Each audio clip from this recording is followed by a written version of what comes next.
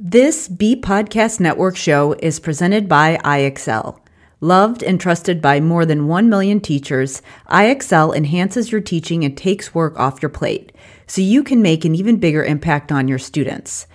IXL delivers personalized learning across a comprehensive pre-K through 12th grade curriculum, including math, language arts, science, and social studies, and helps you assess student performance through actionable real-time insights. Strengthen daily instruction, close knowledge gaps quickly, and set every student up for success. If you want to bring IXL to your school, you can learn more at ixl.com/BE. That's ixl.com/BE.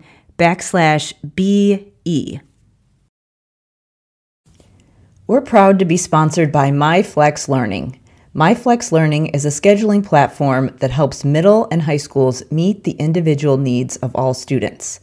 Schools can easily create and manage time for flex blocks, activity periods, RTI, therapy, and teacher appointments, and much more. With its built-in accountability tool and reporting features, MyFlex Learning solves your challenges around getting kids where they need to be and understanding how flex time is spent. Make your flex time work for you. Visit myflexlearning.com/BE to learn more and receive $500 off the first year. That's myflexlearning.com/BE. This is Dr. Karen, and you are listening to the De facto Leaders Podcast, where I help pediatric therapists become better leaders so they can make a bigger impact with their services. On this show, I'll share up-to-date, evidence-based practices, my own experiences, and guest interviews designed to help clinicians and educators feel more confident in the way that they serve their caseloads, so they can help school-age kids grow up to be successful, kind, well-adjusted people.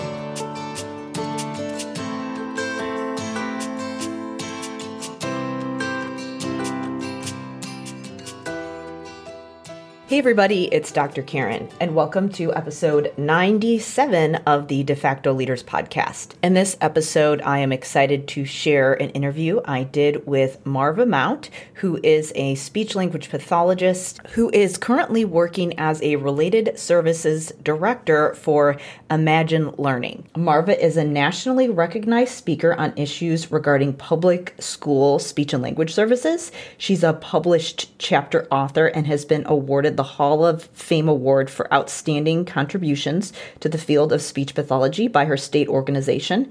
And she is also a distinguished fellow in the National Academies of Practice and has served school-age populations from ages 3 to 22 for almost 40 years. So if you are a related service provider, speech pathologist, psychologist, social worker, or really anyone on the IEP team that is providing services for kids, and you want to know how to work more effectively with your team when it comes to communicating with leadership, as well as working with others on your team, you will find this interview very helpful. So I actually found Marva on speechpathology.com. She did a great presentation where she talked about just how you can look at the different habits and tendencies of the other people that you're working with so that you can learn how to effectively communicate with them. I think that a lot of times when we as practitioners get frustrated because we feel like we're not getting support, we aren't really sure how to advocate. And a lot of that comes down to effective communication and understanding the way that other people on your team like to receive information. So in this conversation, we do get into some of those personality profiles that are often used in organizations. The specific one that we talk about is the DISC profile. This is often used in corporate settings. I know that within the evidence-based practices community, there are differing opinions on the validity of personality assessments, specifically just the idea that, is our personality permanent? But regardless of that question, it is always helpful to recognize that other people on your team might like to do things a different way than you do. And just having that level of awareness and having tools to do it can be helpful from a practical sense. So I will link to that profile because we do mention that in the conversation. You can check the show notes to understand some of the different types that we reference in this interview. On the topic of collaboration and leadership, before we get going in the interview, I wanted to share a brand new guide that I just created. As I talk to more school leaders, it has become very apparent that many school-based mental health, behavior management, and social skills intervention neglect a set of essential skills, that skills being executive functioning. So this is obviously not the fault of the teachers or the therapists. Really, it's that the people who are supporting kids need accurate information and support in order to be able to support kids. So I aim to solve this problem with this free guide. So inside this free guide, you will learn how to improve students' social relationships and their ability to regulate their emotions, and how to do this when behavior management and social skills groups aren't working. I also talk about why talk therapy falls short for many kids with anxiety and what to do instead. I want to be clear that I am not making a blanket statement and saying that talk therapy is never appropriate, but I am saying when executive functioning issues are at play, talk therapy is not going to be an adequate solution. We need to have supports in context in order for that to be effective. And if we don't, those issues with anxiety that stem from executive functioning issues are not going to get better. In this guide, I also share how school clinicians can support mental health, resilience, and independence in kids, and how they can lead their teams in doing this, even if they aren't in a traditional leadership role. And I share in this guide what everyone's role is in supporting executive functioning, specifically in the school setting, but also across the board, because I do address how parents and students can play a role as well. So to download this free guide, you're going to want to go to drkarendudekbrandon.com/EF schools. Again, that's drkarendudekbrandon.com/EF schools. So now, please enjoy this interview with Marva Mount.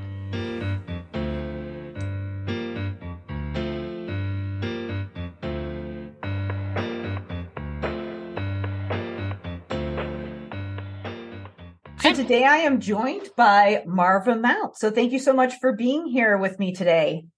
It's an honor to be with you. I'm excited. So I thought we could start off by having you tell us a little bit about yourself. So, what you do and how you got to where you are right now.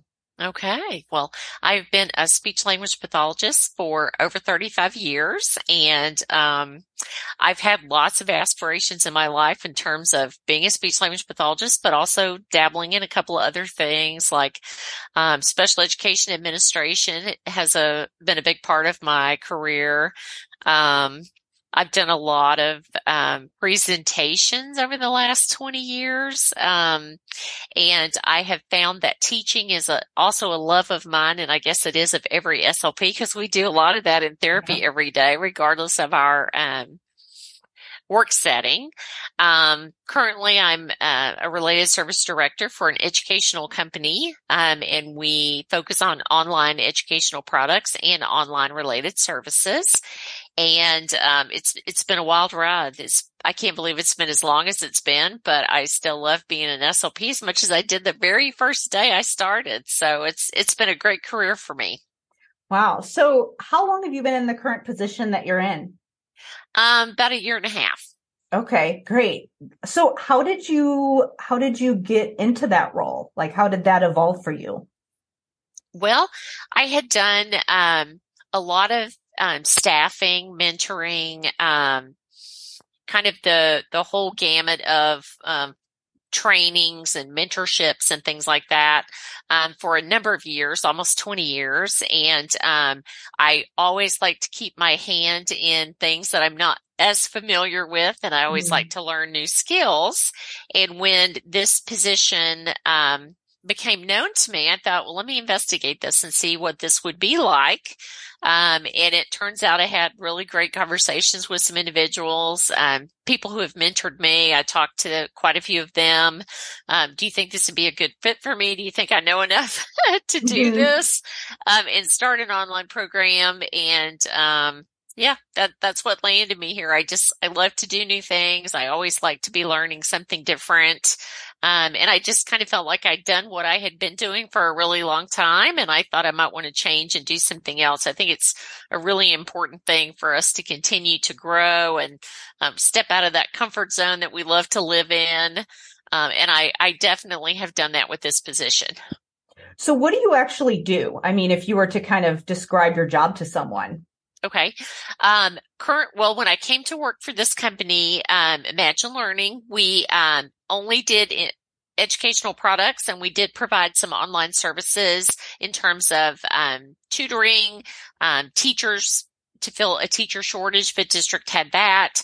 But what we had heard from a lot of our, district partners and other partners that we were in conversations with, we had heard through marketing research that there were lots of districts that were looking for some type of an online related service provider, and they really hadn't been able to find someone Mhm. that worked well with their kind of I don't know what word I'm looking for. I'm having word finding problems. That sort of worked with their vision and alignment for their district. And because they knew of us and they knew that we did great work with educational products, they started suggesting that perhaps Imagine Learning might want to look at some related services, doing some of those things online. So the job was posted. I came on board. We put together an online platform. We decided what was important to us as a company in terms of meeting the needs of students. And we just developed the program and started it at the beginning of this school year. We did a couple of pilots last year across the United States, but primarily it's a brand new program for the company. It's a brand new program to me. And I've just been thrilled with the outcome, particularly student progress that we've been seeing. So it's been a great experience so far. So really it's about coordinating all of those related services for kids Correct. within Correct. districts. Correct. And adding to our repertoire of related services, we started with speech, and Mhm. we're looking to branch out in a lot of other areas, occupational therapy, some social emotional counseling, those types of services. That's so interesting how you were kind of already doing some of these jobs, or you were saying that you had done a lot of trainings and things like that. So that's when you had a position as an SLP. Correct. Yeah. So you were kind of branching out and sort of creating different career experiences for yourself before you officially had a job title where it was, spelled out for you. That's right. And most of my career has been having an idea and taking that idea to someone. And that idea then becomes a blossoming flower, and you figure out, oh, if you bring the idea, you have to make the idea work. So a Yeah. lot of it is just being, I think, the outspoken one in the group Yeah. and discussing, you know what, the way we do this is not very streamlined, and it's obviously also not very productive. So how could we make this thing better? Yeah. And that's kind of what's led to a lot of the roles I've had in my lifetime. Yeah, that is really interesting because I know that a lot of SLPs and other related service providers, I think that I could probably, say as a collective group, there are a lot of times where we feel like things are just enforced down upon us. And I know that when I talk to a lot of the therapists that I mentor, it's, my principal wants me to do things this way, or my director is saying this is the way that we do things around here. And I always wonder, what is it really true that they have to do those things that way? I mean, what has been your experience when, an administrator is saying this is the way that we do things, and that maybe there's a better way just because you have a different perspective? I think that's when your ability to communicate well comes into play. And you have to diplomatically suggest that maybe just because we do it this way doesn't mean it's the best way. Mhm. And from a therapist perspective in particular, are we doing what's best for those that we serve? Yeah. And are we meeting the letter of our ethical requirements in terms of, are we doing the best possible thing that we can for each one of our patients, our students, our clients, regardless of where you might be working? Yeah. And I am just not one of those individuals who loves to hear that statement, but that's how we do it. Yeah. Yeah. I do believe that's a killer for most organizations. Those few Totally. words will stagnate and kill a program, or will cause a lot of grief and turmoil in a Mhm. program.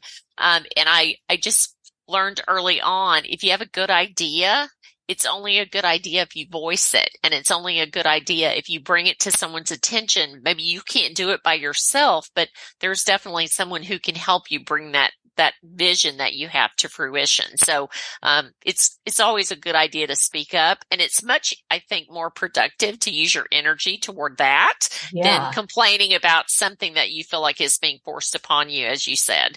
Yeah. You definitely have to make your own progress sometimes, and you just really can't be afraid to do that. Yeah, totally. I mean, there's a lot of situations where I kind of wonder, I bet the administrator or whoever it is that's saying that you have to do it that way, I'm always willing to guess, or I'm always willing to give that person the benefit of the doubt that maybe they just don't know another way. Maybe they Hmm. just, they're busy and they haven't, they don't have the background that you do. That happened a lot when I was when I was in a district that, there were, with speech specifically, it was a lot of times they would say, here's how we're doing things, special ed procedure. Like they had some way that they wanted us to communicate before the IEP meetings that it took a lot of time and energy. And if you had, 50 to 80 kids on your caseload, it didn't make sense for you to be doing all of these steps for every kid, especially when you have those articulation cases where you could probably condense it a little bit, still keep everyone happy, still make the parents feel like they're included, but you could condense it a little bit rather than having to go through the whole process.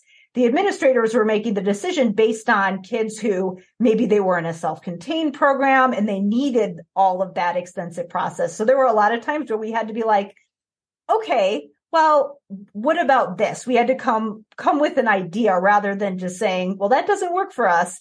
And we almost trained our administrators to be like, okay, here's how we do it. Okay, speech. How do you think we should do it? And they almost got used to that because they knew we would come to them with the solution instead of just, Right. complaining. And in the spirit of compromise, right? Yeah. Like there has to be compromise from everyone, not just one side. And Yeah. everybody needs to walk away from those situations feeling like they've kind of gained something or gotten something for their efforts. That's what makes human beings tick. That's what makes human Mm. beings feel productive. So, if you don't say anything and you just go along with things, that is just, I think that's what's wrong with a lot of professions right now, and people that are Yeah. burned out and people that, Mm-hmm. I don't want to do this anymore. This is not fun anymore. Sometimes it's not fun because there's so much minutia there that you do not need to worry about. Yeah. Um, and you have to speak up and be the force of change. And Yeah. that's very intimidating, especially if you're new to something. It is. I think with the burnout too, that so a lot of people who are trying to get out of burnout, usually the solution is, well, you need to do more self-care, you need to take a break and do restorative activities. And all of that's great. You should absolutely make sure that you're rested and all of those things. But I think that sometimes it's less of an issue of needing self-care and more of an engagement issue and more of a, we like to do work and we like to be actively engaged in something when Hmm. we feel like we're making a difference. Hmm. Or, I mean, sometimes it's a boredom issue where you're not going to feel motivated to do something if you feel like you're not seeing an impact of what you're doing. It's not. I agree wholeheartedly with that statement. Yeah. So Yeah. I want to get into some, Burnout can be fueled by pessimism too, a little bit. yeah. I mean, if you just find yourself in that perpetual moment of being a pessimist, there is nothing that can bring you out of that. Sometimes I Mhm. think that masquerades as burnout, but I don't really think that's what it is. Yeah. Yeah, totally. I mean, just switching the way that you think about things. I think that the way that you surround yourself with people, that can make a big difference too. If you Sure. get into a community where everybody's complaining versus if you're hanging around with people who are, being proactive and thinking about ways that they can solve problems, it definitely rubs off on you. Absolutely. I wanted to get into some specific examples, but I'm just curious, as you have figured out how to present your ideas, what mistakes have you made and what has worked? Oh my goodness. Well, if I told you about every mistake I'd ever made, we would be here for a really long time. Yeah. I think the biggest mistake I've made in my choices sometimes is that I have a tendency to take things too personally. Mm. And I have a tendency to sort of retreat within myself instead of looking at a big picture. Um, and probably the majority of the mistakes I've made have been because of that I have been so focused on my own needs or my own feelings or Mhm. my own desires that I fail to see all parts of the equation. My successes have been when I have been able to stand outside of myself. And I think that comes with age and experience. That's probably one of the only great things about gray hair is that you do learn those kind of things. But I think, what I've learned is that everybody has a great idea. And it's all in the presentation. It's how you actively listen. It's how you actively engage people in problem solving, and how you keep your own kind of social, emotional kind of things intact so that Mhm. you don't overreact. Um, because we all know we can do a million things wonderfully, but we do that one thing that people are not really happy with. And that seems to be what people walk away thinking about Yeah. us. So I think it's really important to see all sides of something and how things can be beneficial to everyone in a group, not just yourself. And like I said, I think that definitely comes with professional maturity and just aging. Things are less important to you. You're more patient, and you have a better understanding of others' feelings instead of just focusing on your own. Yeah.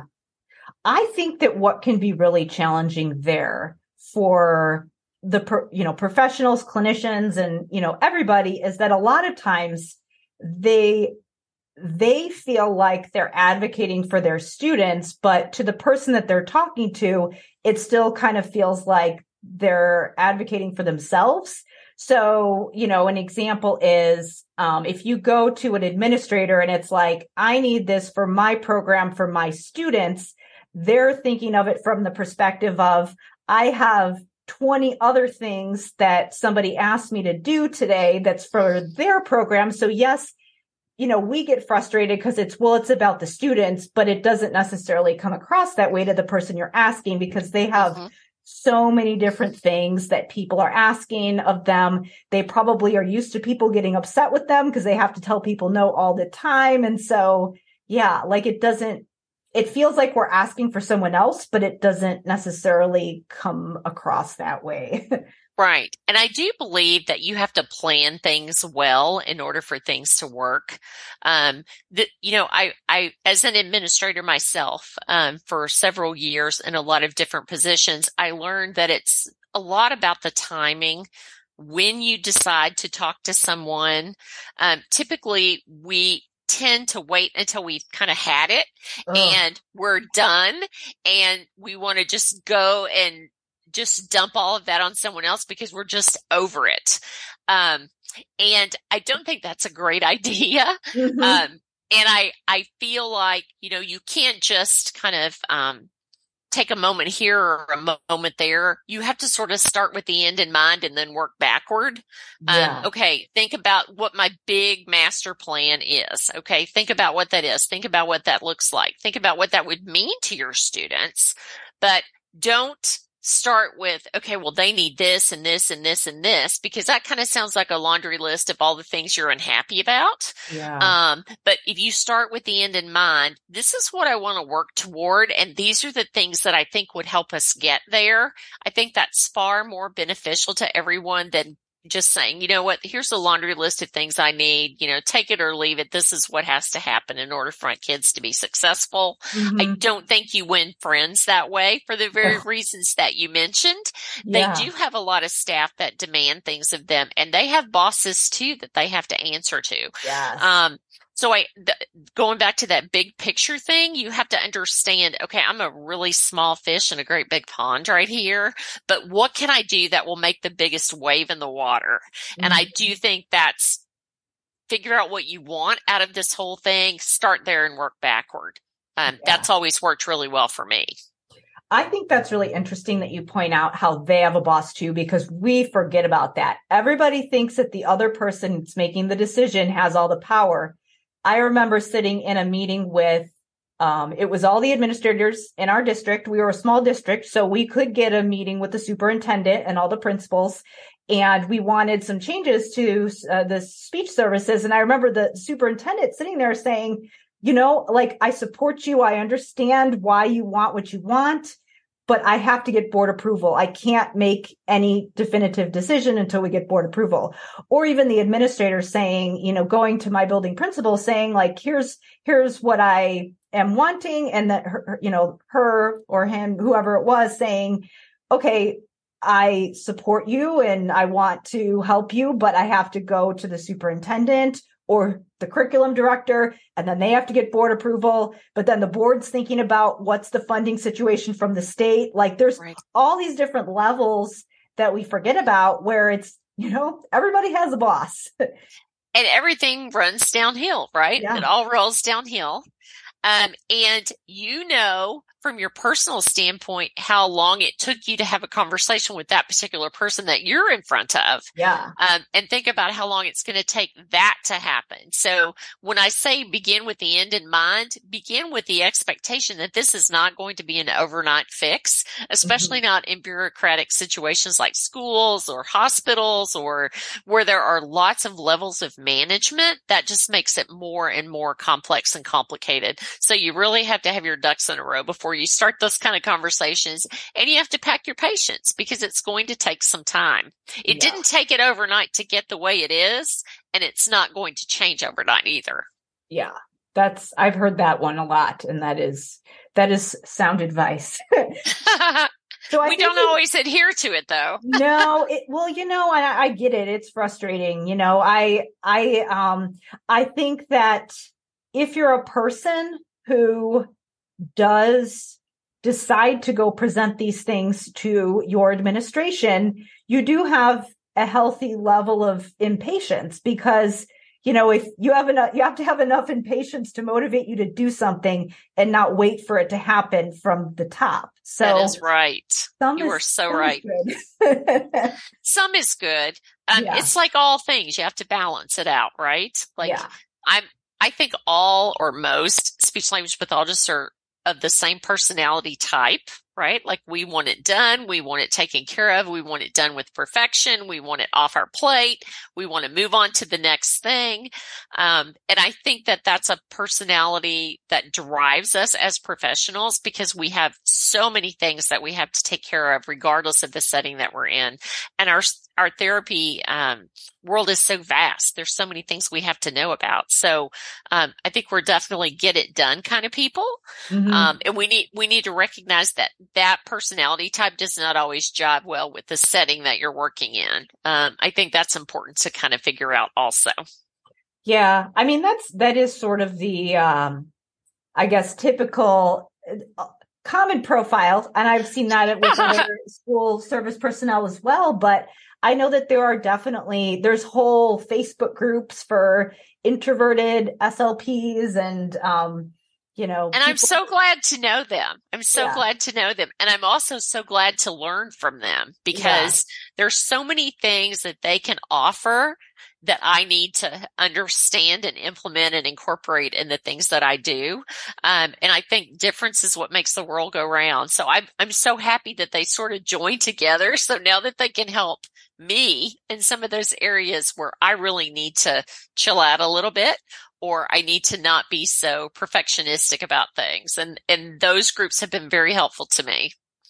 Yeah, I mean, I think anything and I want to get into this topic next, actually, but I know that among the evidence-based practice community, there's a lot of question about the concept of personality profiles. Like there's the DISC, there's the Big Five, there's the Myers-Briggs. And, there's the question as to, is that really a thing? Are they scientifically validated? But what I do think, and my impression of them is, okay, so maybe there's not learning styles, and maybe your personality isn't necessarily permanent, but we for sure know that people have different habits and tendencies. So at the very least, something like the DISC profile can show you where you are right now, even if it's not something that you can say, okay, this is, permanently what I am, and can also just help you to be a little bit more aware of the fact that somebody else that you might be working with might have different habits and tendencies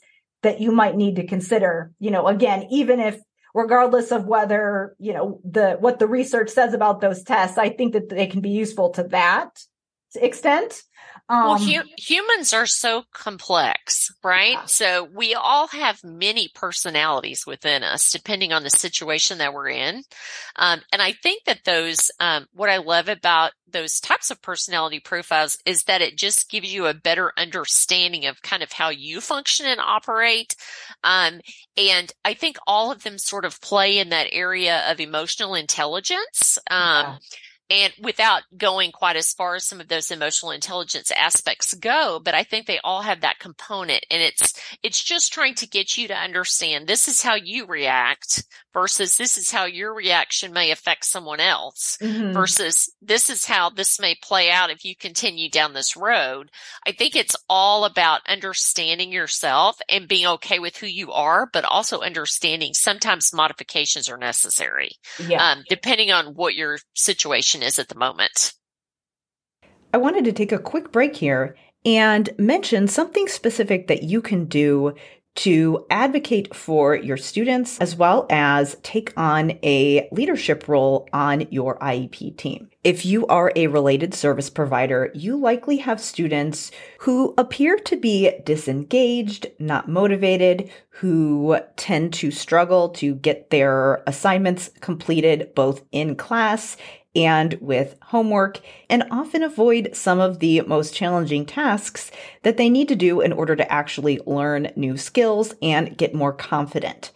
So many times these issues are related to executive functioning. Oftentimes these students get labeled as lazy or defiant, but really it stems from a much deeper issue. There's a lot of anxiety there because they are not sure how to visualize the steps that they need to do in order to complete tasks. And this comes across as behavior issues. It causes issues with social relationships, and it can have a huge impact on students' self-esteem and mental health. So many times schools think that they need to do all kinds of positive reinforcement, behavior management, talk therapy. Some of those things can be appropriate in certain situations, but if we want students to be more resilient and build their executive functioning skills, we have to actually teach them executive functioning skills. And everyone who interacts with kids on a daily basis plays a critical role in this process. That's why I've created a free executive functioning implementation guide to outline everyone's role in this process. This includes the professionals' roles in the school setting, as well as what students and parents can do. So if you are a related service provider and you want to help your team get on the right track so that you can support your caseload, definitely check out my executive functioning guide. To download that guide, you're going to want to go to drkarendudekbrandon.com/EF schools. So you mentioned I watched your presentation on speechpathology.com, and you talked a little bit about the DISC profile. Can you share a little bit about how that's been useful to you in working with maybe people that you mentor, therapists, or even working with the leadership that you report to? Mhm. I think the best thing that I get out of those types of situations is self-awareness.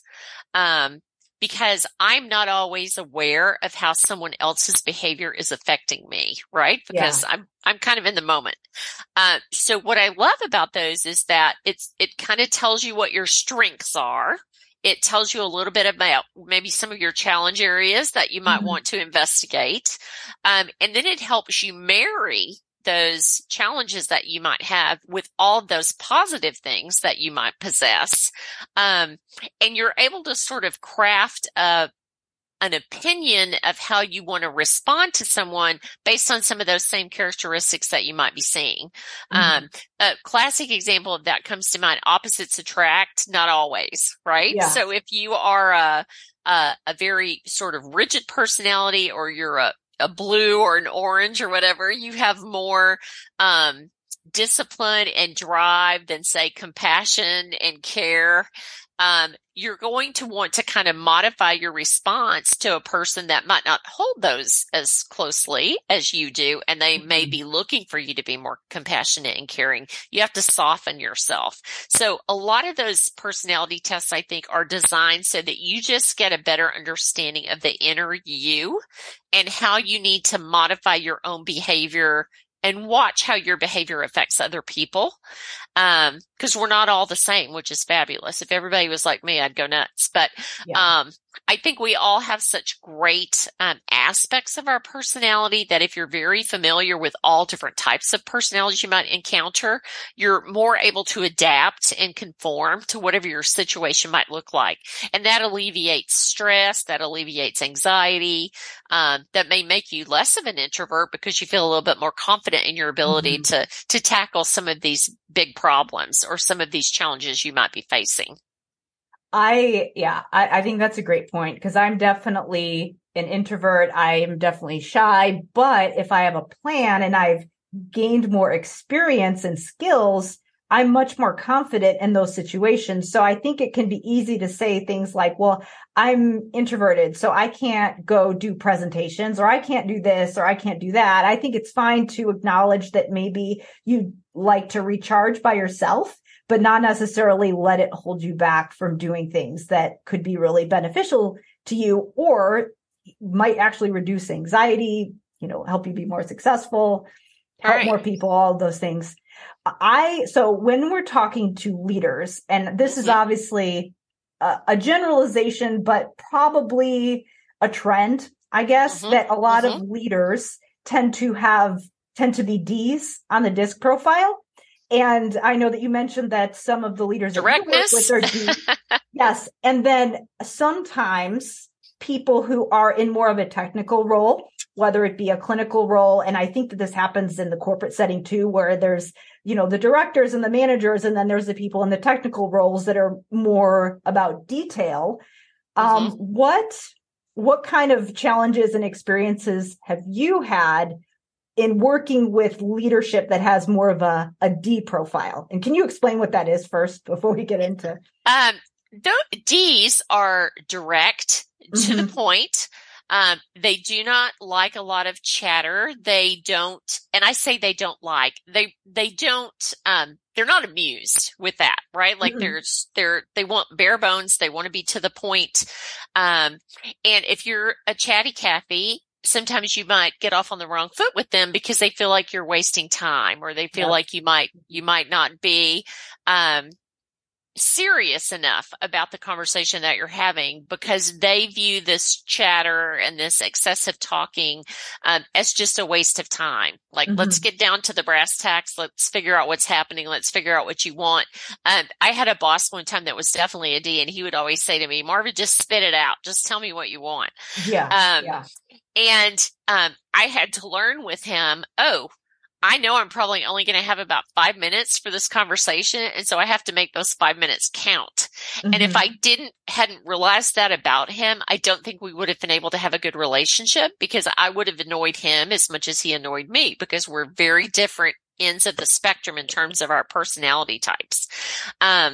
So I think that knowing that about someone, and maybe you don't know it initially, maybe you come to that realization after you've had a few interactions or encounters, and you realize, wow, he does not like the fact that I like to explain things excessively.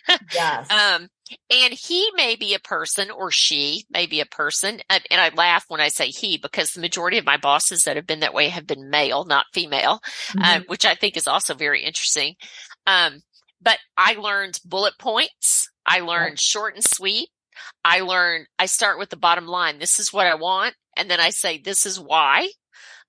Or this is why I think this is important that we investigate it. But you have to keep it short and sweet, or you lose the ability to get what you want. And I really think that that's an important aspect of personality that we all need to know about. We need to be able to recognize those things.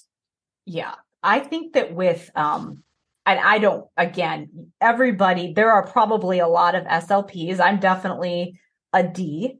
I have worked with administrators who are Ds, but I know that I have a lot of friends who are, that like to give a lot of detail. And so I like to give detail when I think that it relates to the outcome. I'm always like, okay, what's the outcome? But I can kind of go back and forth. And I think that, like you were saying before, how when you have your laundry list versus here's the thing that I want and here's why, that it can be beneficial if you have somebody who really wants you to get to the bottom line.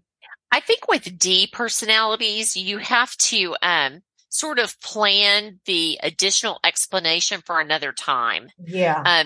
I don't think you ever start with the D with a lot of information, because I think that puts you on unequal footing with them in terms of what they're going to allow. And by allow, I mean kind of tolerate. So, oh, you want to have a meeting with me again? Nope, I'm always going to be busy because you annoy me. You talk too much. I do think that you have to save like all the extraneous information that you may need to provide. I think you need to save that for a different time. And that goes right back to, I think, one of my biggest things I've learned is sometimes you have to start with what you want and work backward. And then that gives you an opportunity to see how much information they need and in what area, because maybe you think they need all the information, but maybe they do not. So just picking up on those personality cues sometimes I think is really important too. And being confident enough in your ability to kind of gauge people's personality to be able to do that. I think a lot of it is confidence. I've noticed that. So I had somebody that I worked with who was a D, and I could tell by the way he ran meetings that he was, and just the comments he made. So if we had a staff meeting and it was scheduled from 3 to 3:30, at 3:29, we were wrapping it up, and it was just very to the point. And when I would do he was the one who evaluated me, and you know how extensive evaluations can be. Right. And it was like 5 minutes in and out. And I'm like, this is awesome, But he even made, I remember, just there were some other people who would do trainings in the district who, sometimes when you're doing a training and it's like, here's this point I want to make, and then here's a story to kind of elaborate. And a lot of people really like that, especially if you are more of that. I don't know exactly the colors, but maybe if you're an I and you're more of the influencer connector kind of a person, and you like more of the emotional backstory. A lot of people like that. They find it engaging. But I remember, some of the other administrators who are a little more direct are like, I can't stand that training. Just get to the point. Tell me what I need and let's get out of here and go and do the work.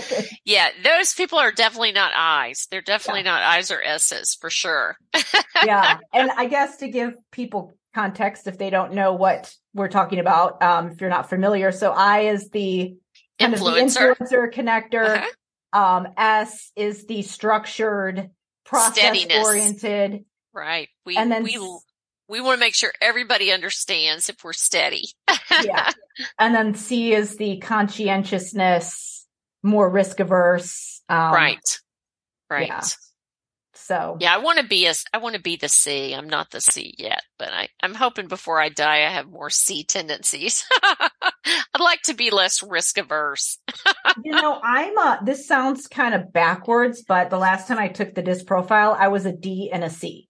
I mean, doesn't that Really? sound kind of Yeah. backwards? Like, Counterintuitive, maybe. But yeah, well, that, so my theory is that if I know that my ducks are in a row, I like to get my ducks in a row so I can go.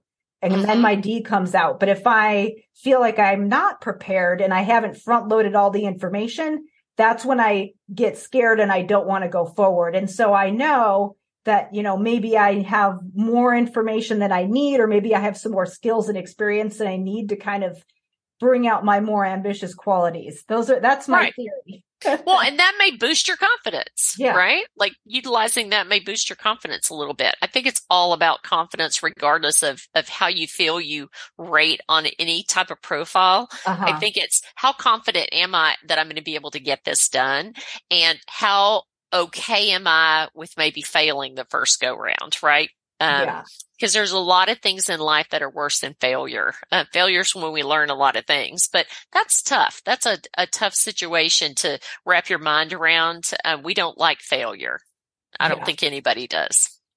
Yeah. I mean, I think that it's good to know that I guess the origin of why you're holding back on certain things. I think that a lot of people are afraid of presenting their ideas, or they feel like they need to ask for permission, but maybe there's ways that they can try to present their ideas to other people that are less intimidating. Like maybe if going to the superintendent sounds really scary, go to the special ed teacher that you already have a relationship with and try it with them. Absolutely. And then try it Absolutely. with, somebody who you don't know as well. And then maybe try your building principal and go from there. And then Hmm.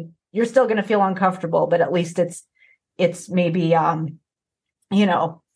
jumping off the high dive instead of, jumping off a cliff or something. Well, the best advice I can give is discomfort never killed anyone. I mean, it really never did. And Yeah. you get over it so fast that you don't remember it. And when things work out really great, all of that discomfort is canceled out. So if you're held back by a fear, or I'm going to fail, or, oh, this is going to be so embarrassing, I can tell you no one ever died from it. If they would have, I would have died years ago. Yeah. You just have to sort of say, you know what? This is not the worst thing that ever happened to me. And I have those conversations with myself a lot, especially when I'm trying to do something that's pretty major. I always do what's the worst case scenario? What's the worst thing Mhm. that can happen? Um, well, I can get embarrassed probably, or, people will think I'm not very smart, or whatever that is. It has not been my experience that people ever jump to, oh, she's not smart. It's like, okay, that was kind of not a good idea. She didn't do her homework. But I get over that, right? We all get over that. We don't have any residual effects from failure. Thank goodness. Well, I think the interesting thing is that we tend to think that when we ask for something, it's the biggest deal in the world, and other people just move on with their day and don't even think about it. Right. Right. Yeah, it's not earth-shattering usually. It is to us, right? Yeah. Because it's something that's so important to us. That's another great thing to know about yourself, though. Okay, so you're going in, here's what you want at the end. What are you willing to compromise and receive? You're not always going to get it all. And another little trick I learned early on is go big, ask for a lot of things, so that when you do get what you get, you don't feel like you lost. Hmm. Um, and that's kind of a good rule of thumb that you learn only with age, I think, is that sometimes, hey, just throw it all out there, see what they say. The worst they can say is no. And that's why I think it's really important. Plan it all the way to the end. See what the end looks like for you, so that you know what you're willing to accept. Hmm. And sometimes you have to walk away with nothing, and you have to figure out how to go back at it. So don't give up. Yeah. Sometimes that's the biggest thing. Don't give up. With the whole idea of trying to get a lot of things, I think the way that I've heard it framed is get the reps in, or swing the bat every day, or try it every day, and know that the first 10 times you might not get anything, but just keep going with it.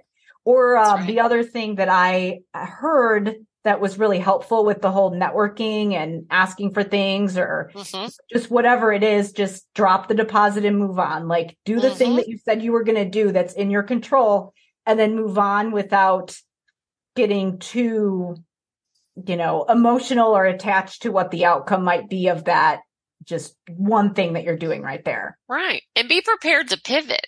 Have several different options available. And maybe don't present all those options because you need some negotiating power sometimes, I think. But Yeah. just understand that there's an array of options. It can't just be one thing because in all likelihood, you will not walk away with that one thing. You will not. Yeah. So be very open to additional ways for a plan to play out. Because they don't always play out the way we want them to. And there's usually a really good reason for that. We just don't know it at the time. And there might be another way that is acceptable, good enough, or maybe even better than what you thought. Exactly. And that's why putting so many heads together is so much better than trying to tackle everything yourself, because your idea may spark something with the person that you're asking for that particular thing from. They may have an idea that you never even thought about before. And that's why I love serving on committees of all kinds, state level, national level, because you'll have this idea and then that will prompt someone else to have another idea. And then before you're at the end of that committee meeting or whatever it is you're volunteering for, you have come up with such a great plan because there were so many great ideas that could be incorporated, not just one. So yeah. I love that idea of being okay to throw things out there, even though yours may not be chosen. It may stimulate a lot of conversation that might come up with an even better plan. And I think we all need to be open to that and not view that as failure. That's not failure. That's actually a great win if you think about it. Yeah. So you mentioned a bunch of different things. So speaking engagements and teaching, getting involved at committees at the state and national level. So what recommendations do you have for clinicians who want to get involved in some of those things? What are some places, or where are some places they can go to do that? State organizations are a great place to start. They always need volunteers. They need people that are enthusiastic about our profession. They need people that are willing to give of their time. And I think as we go through the whole training process of being a speech language pathologist or audiologist, we have so many people that mentor us and so many people that we get such great benefit from. We need to kind of give that back, right? So if you're interested in doing something, start small. It doesn't have to be a great big thing. You don't have to chair a committee right off the bat. Just kind of start listening at the state level in terms of things that are going on. What are your state organizations' initiatives?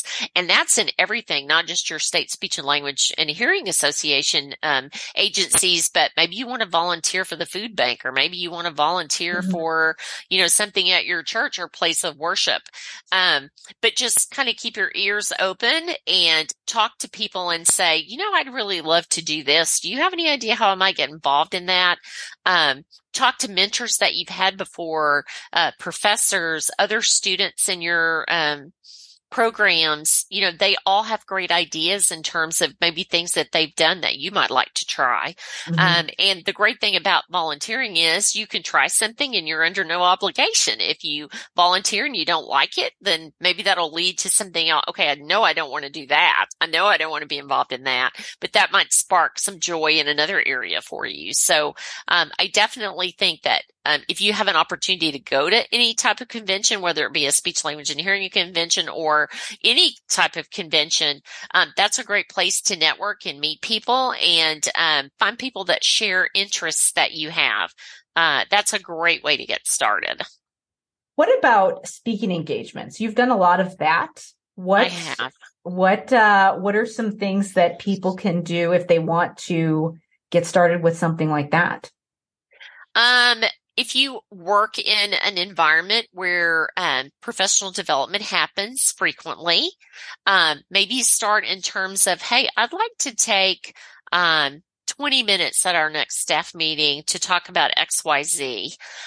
Or could we plan for me in a couple of months to, bring this as a topic, whatever that topic might be, and start with like a 30-minute surrounded by people that you know, something that's very informal, something that you're confident about and that you want to speak to, and start there because that definitely builds your confidence. When you go into administration, you're kind of thrown into that if you take Yeah. that path. Nobody asks you if you want some training, or no one asks you if you might like to do some public speaking classes before you do that. They're just like, okay, you're on. This is what Yeah. you do. I don't recommend that necessarily, unless you're really good at constructive criticism. But I do think, just in your friend groups, or, maybe you're in a book club and you want to take that on. You want to take that position of authority at that one particular meeting, and I want to lead the discussion. Anything that can give you confidence in front of other people. And it's always a great idea to start with people that you know well and that will be kind and it definitely give you constructive criticism, so that you can get better at that. But I think we're all capable of doing public speaking. That's one of those areas, like you spoke about earlier, where I may never feel completely confident doing it. But I do think it's something that is very, I think it can pump up your ego a little bit sometimes. I think it can be one of those things that's so scary that you don't really want to think about doing it. But once you've done it once or twice, you think, that was great. I did great. Or that wasn't so great, but now I want to do it again because I want to perfect some of these things. But start small. I think everything starts small and then grows into something much bigger. And it may, whatever you're tackling, if it's public speaking, it may be something that you never want to do again. I did it once so I could prove to myself that I wanted to do it, and I don't want to do it ever again. And that's okay. It's all right if that's what the outcome of that is. But I think everybody owes it to themselves to try those types of things. Yeah, for sure. Public speaking is definitely, what is it? Is that statistic true that people fear it more than death? I don't know. I feel like I've heard that before. I don't know if that's true. I heard that a lot. And I can tell you that even in small groups, when I first started, I would get so nervous that I would think I would hyperventilate and fall over. I would sweat. It would just be horrible. And then, and that was with very small groups, and now I present to, thousands of people at a time. And it still has the same effect on me for the first minute or two until I kind of get the lay of the land. But I do believe that there was a time or two when I first started doing it, I probably could have died. I felt like I could anyway. It's very overwhelming. It really is overwhelming. Yeah, I mean, and I've done it I have taught college courses, and then you at least get used to the group of people that you're presenting to. But I agree, there's certain things that you might always get nervous, but maybe you get it to the point where you at least have the past experience of knowing that it was worth it and that you got through it. Right. And I did that. I did that. Right. And there's so many things in our profession that require us to do that. I mean, if you want to go on and do your dissertation, I mean, you have to defend that. You have to talk in front of people. And it's just always something that if you're going to be a good communicator, I think you need to have that skill. So anytime you can practice, I think that's a good idea. Yeah. I think most communities have, Toastmasters or, a lot of, if you live in a decent sized community, there's things like that as well. Well, and think about all that we do in terms of presentations to our patients or presentations to our patients' families, or just going over evaluation information with a few people. Or if you work in a medical setting and you have to be on for rounds and you have to be able to speak to your patients' needs and challenges, and you really need to do that, because I think if you're not confident in what you're saying in those types of situations, you may not be taken seriously. Yeah. So I think it's a skill we all need in this profession, because there's so many opportunities that we have to speak up and that we have to talk in front of people that we might not know. So I think it's a good skill to have, especially in this profession. Yeah, definitely. So I wanted, this is kind of a good place to wrap up. Okay. So where can people go to connect with you or learn more about where they can see your presentations? Well, I have presentations on speechpathology.com, and I do a lot of school district presentations across the United States. So I might see you if you work in a school. Mm-hmm. But I'm working currently on a website for myself, and I'm not technologically inclined, and so I've always been a little scared to do that. But several people have said recently to me, you need to get over it. That's one of my things that I need to get over.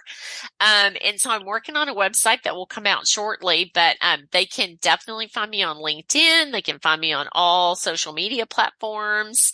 Yeah.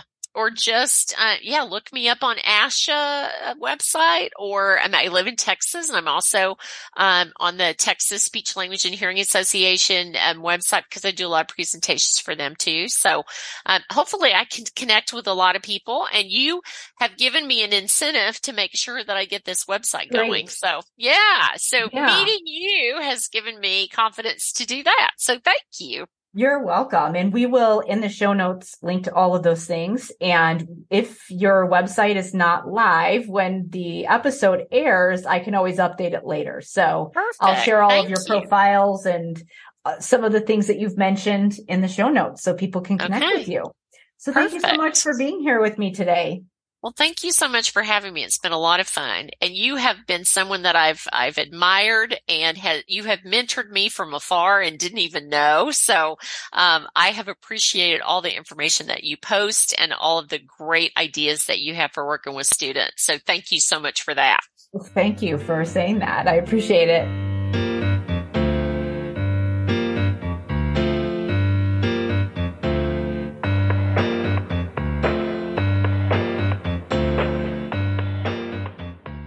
Before we wrap up, I wanted to remind you to check the show notes for all of the links to the resources that were mentioned in this episode, including all of Marva's contact information and including the links to the executive functioning implementation guide that I mentioned earlier. We talked a lot in this interview about how you can go about communicating and advocating for your caseload, for the support that you need. But the executive functioning guide is going to give you a specific initiative that you can focus on in order to make that happen. Again, to download that guide, you're going to want to go to drkarendudekbrennan.com/EF schools. Before we wrap up, I wanted to remind you that I am always looking for amazing guests who have shown some type of leadership when it comes to supporting kids. This could be someone in a clinical role. It could be someone who is doing something great in their community.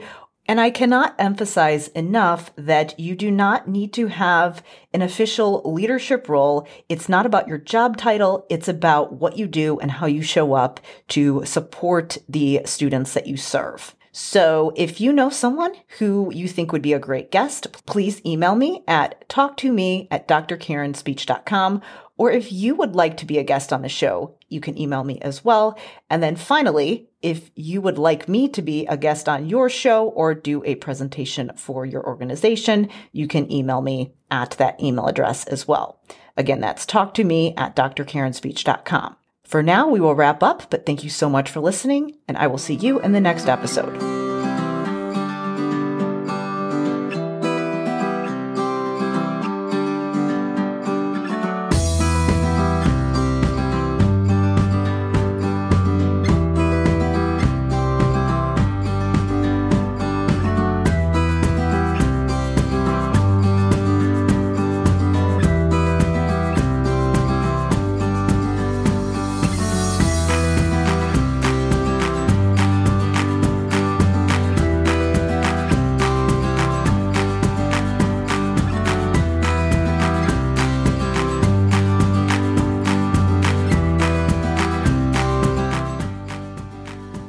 Do you want to simplify your school's technology, save teachers time, improve students' performance on state assessments without just teaching to the test?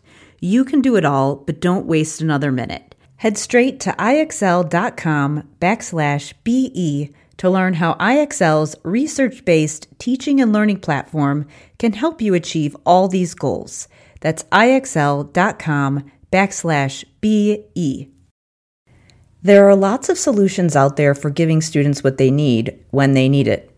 But when do they actually do all of those things? You need flexible time. When added into the master schedule, flex time enables students to get extra help or intervention, meet with teachers, make up work, get physical exercise, and try new enrichment offerings. If you're thinking of giving it a try, check out My Flex Learning, which unlocks the benefits of flex time without the common challenges. Its intuitive design makes implementation and training a breeze. Make your flex time work for you. Visit myflexlearning.com/BE to learn more and receive $500 off your first year. That's myflexlearning.com/BE.